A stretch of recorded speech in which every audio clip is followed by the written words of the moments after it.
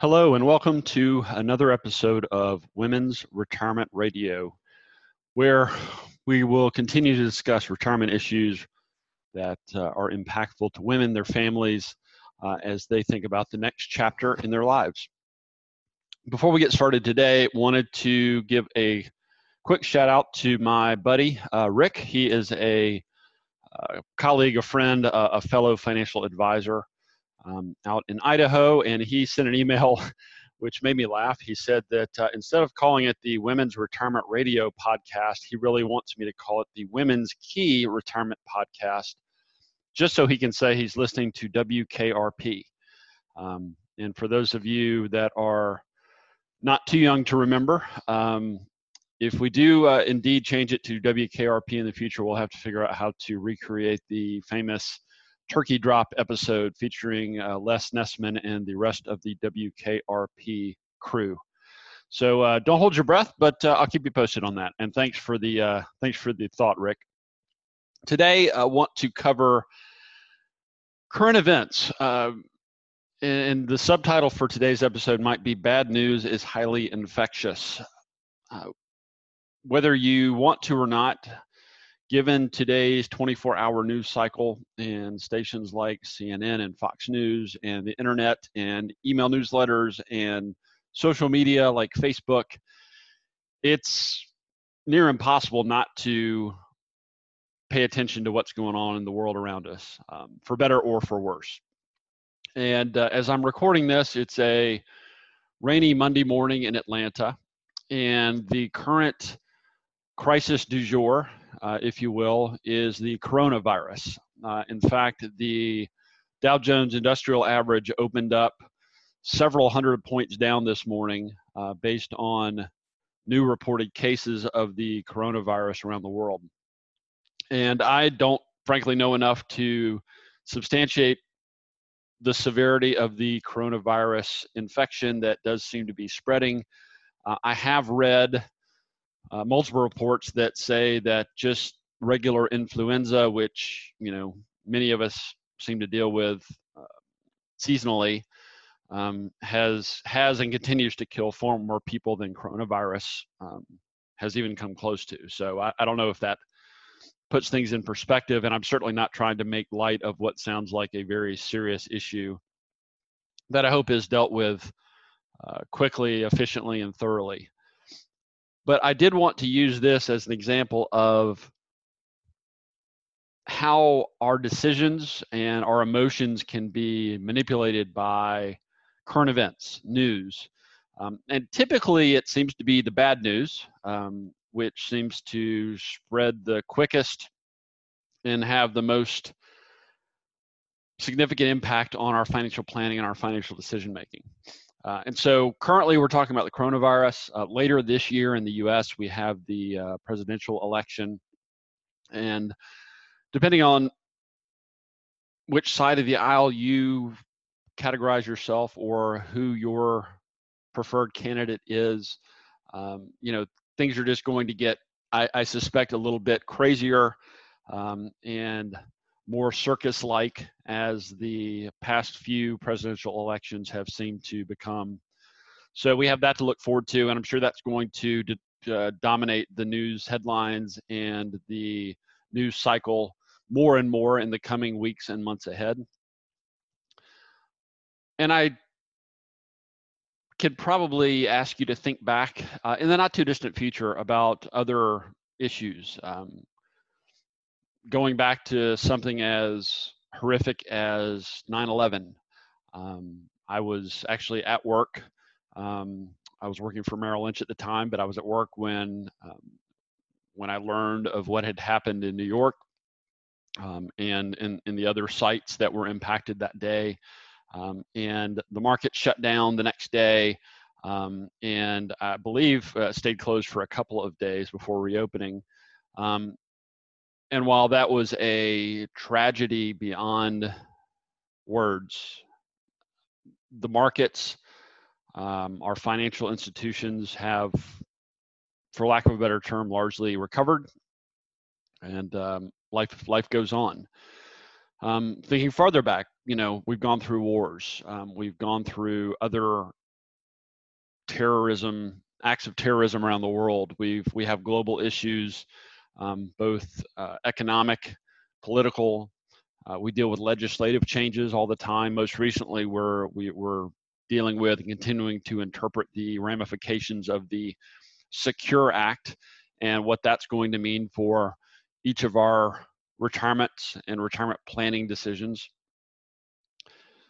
So all this to say, what's the takeaway? What can you do? I mean, if bad news is highly infectious, what can you do to immunize yourself, to protect yourself from the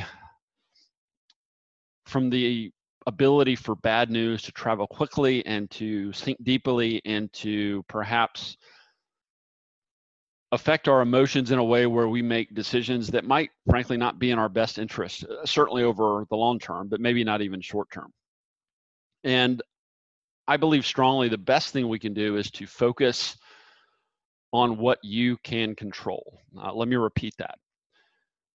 Focus on what you can control.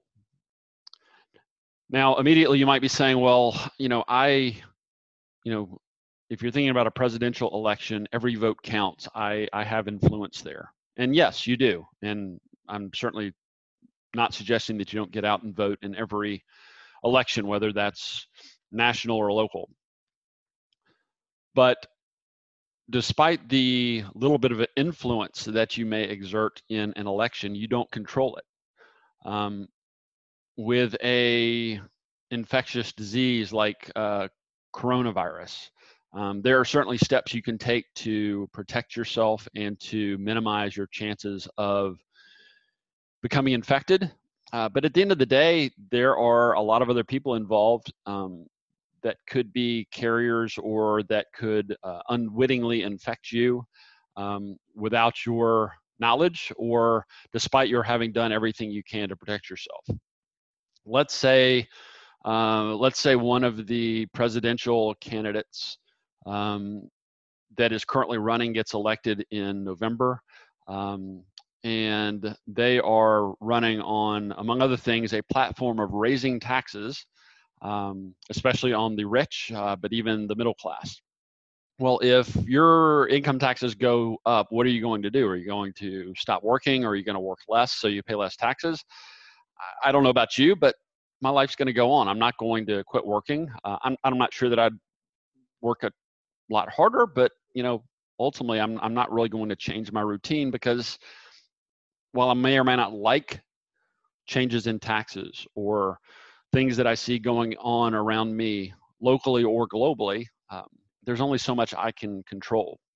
And further, I think it's also important to think about how you control your reactions to things, like news or current events or whatever may be going on around you. Because when you kind of step back and think about the things that you can actually control, it actually helps to kind of shrink your world down a little bit. And in my view, makes things a little bit more manageable and a little bit easier to digest and cope with on a day-to-day basis. For example, when I started as a financial advisor years and years ago, 27 years ago, I subscribed to the Wall Street Journal. I subscribed to Investors Business Daily. I read every bit of news that I could get my hands on, because at the time I felt that it made me better informed. And if I was better informed, then I could be better equipped to discuss things with clients and to ultimately give them better advice. Now, to be clear, this was back in 1993. This was pre-cell phone, pre-internet, pre-24-hour news cycle. And clearly a lot's changed. But not that long after, I quickly realized, I quickly came to the conclusion that staying up with the news is perhaps an interesting way to pass the time, but frankly, reading about something that's already happened does not, in my opinion, put me in a better position to make decisions today, because at the end of the day, I still don't know what's going to happen tomorrow or next week or next month or next year, and neither do you. So if you if you want to be better informed, if you want to read the news, by all means, knock yourself out. I hope you enjoy it more than I ever did. Today, I don't subscribe to the Wall Street Journal or Investors Business Daily or any other news periodicals. I stay up with what's going on in the world just through conversations with friends and family and clients and colleagues. And I frankly have more than enough to occupy my time and attention. But most of the news that I read, it's not something that makes me happy. There's not a lot of positive news coverage. It's out there if you look for it, but frankly, bad news sells, and the media industry is really out to sell advertisers, sell advertising dollars, and the way they sell advertising dollars is to get more eyeballs looking at their media, whether that's in print or TV or internet or all of the above. And sadly, bad news, negative news seems to do that better than positive news. So I'm not suggesting that you eliminate news from your life, but I would certainly encourage you to try out a news and information diet. Go on a break, take a few days or a few weeks off and see what happens. And I think you'll find that you'll still be able to carry on intelligent conversations with people, and you'll still be able to operate and live your daily life just as you do now. So bringing this full circle, what's the point? Well, right now we're dealing with coronavirus, and hopefully that will be a thing of the past very soon. Hopefully it'll be addressed and no longer a threat or a concern. But regardless of when this is addressed and no longer a headline news, no longer a threat that we're hearing about and reading about, there's always going to be something else. And whether that's the presidential election later this year, whether that's something that frankly we've never experienced before, that we can't even imagine today, there are things that can and will continue to happen. And it's up to you, it's up to me to decide how we're going to react to that information, react to that news. And as it relates to your retirement planning and financial planning, it really boils down to how are you going to let that news impact your decisions and your retirement planning and your financial planning. And it's easy for me to say it shouldn't impact your financial planning at all, but frankly, we're all humans and we're emotional animals. And so it's natural for us to have sometimes irrational reactions to bad news. And it could be bad news within your family or within your social circle, or it could be something on a global scale or something in between. But I would encourage you next time you're reading or hearing about something that just seems dire, that seems like this is earth-shattering, like we've never experienced anything like this before. While maybe we haven't specifically experienced something like the coronavirus in the past, we've gone through, as I mentioned earlier, acts of terrorism, wars, different presidents, both Republican and Democratic, different Congresses, and just an untold number of other events, some good, some bad, and that's frankly not going to change. But rather than dwell on something that you really can't control, I would encourage you to instead think about what you can control. And when it comes to your money, the list isn't that long. You can control your cash flow, how much you're saving versus spending, and whether you're working or in retirement, there's still always the element of cash flow. How much is coming in versus how much is going out to support your lifestyle and your expenses. So cash flow is one. Time or timing is number two. So you can control, to a large extent, you can control when things happen, like when do you retire? And if you work a year or two longer, what does that afford you? If you retire a year or two sooner, what does that cost you? What offsets or trade-offs do you need to make that happen? There's also timing as it relates to events. Do you want to plan to replace your automobile every 5 years versus every 10 years. Or let's say that you plan to retire, but do you plan to do some part-time consulting for a period of time? Well, do you plan to do that for 3 years or for 7 years? And so the time and the timing or the duration of different goals and events in your life is something that most of the time that you can control or certainly exert a large amount of influence over. And finally, risk. And risk is not limited to just your investments. It's also limited to how much cash do you keep on hand versus how much do you rely on credit card and other debt.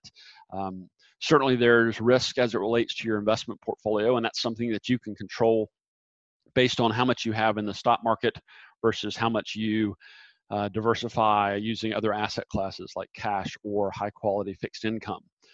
There's risks around, do you vacation in the Southwest of the United States, or do you travel to a more exotic, more adventurous location that involves different modes of travel that could, frankly, introduce a little bit more risk to your life and your lifestyle. I'm not here to prescribe the right way to do this because, frankly, that's up to you, and you know what's best for you in your life. And that's really the purpose of personal financial planning and personal retirement planning, is to come up with a plan that reflects who you are and what's important to you and those you care about.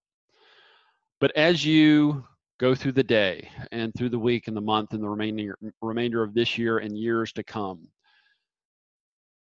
give some thought to focusing on what you can control and attempting, and I admit this is easier said than done in many cases, but attempting to ignore things that are outside your control. If you can't ignore them, be conscious of how you react to them. Be conscious of how you respond, how you react, because that goes a long way to influencing how you'll ultimately take action or not. And so, again, right now, it's the coronavirus. Right now, we're dealing with a presidential election in the U.S. later this year.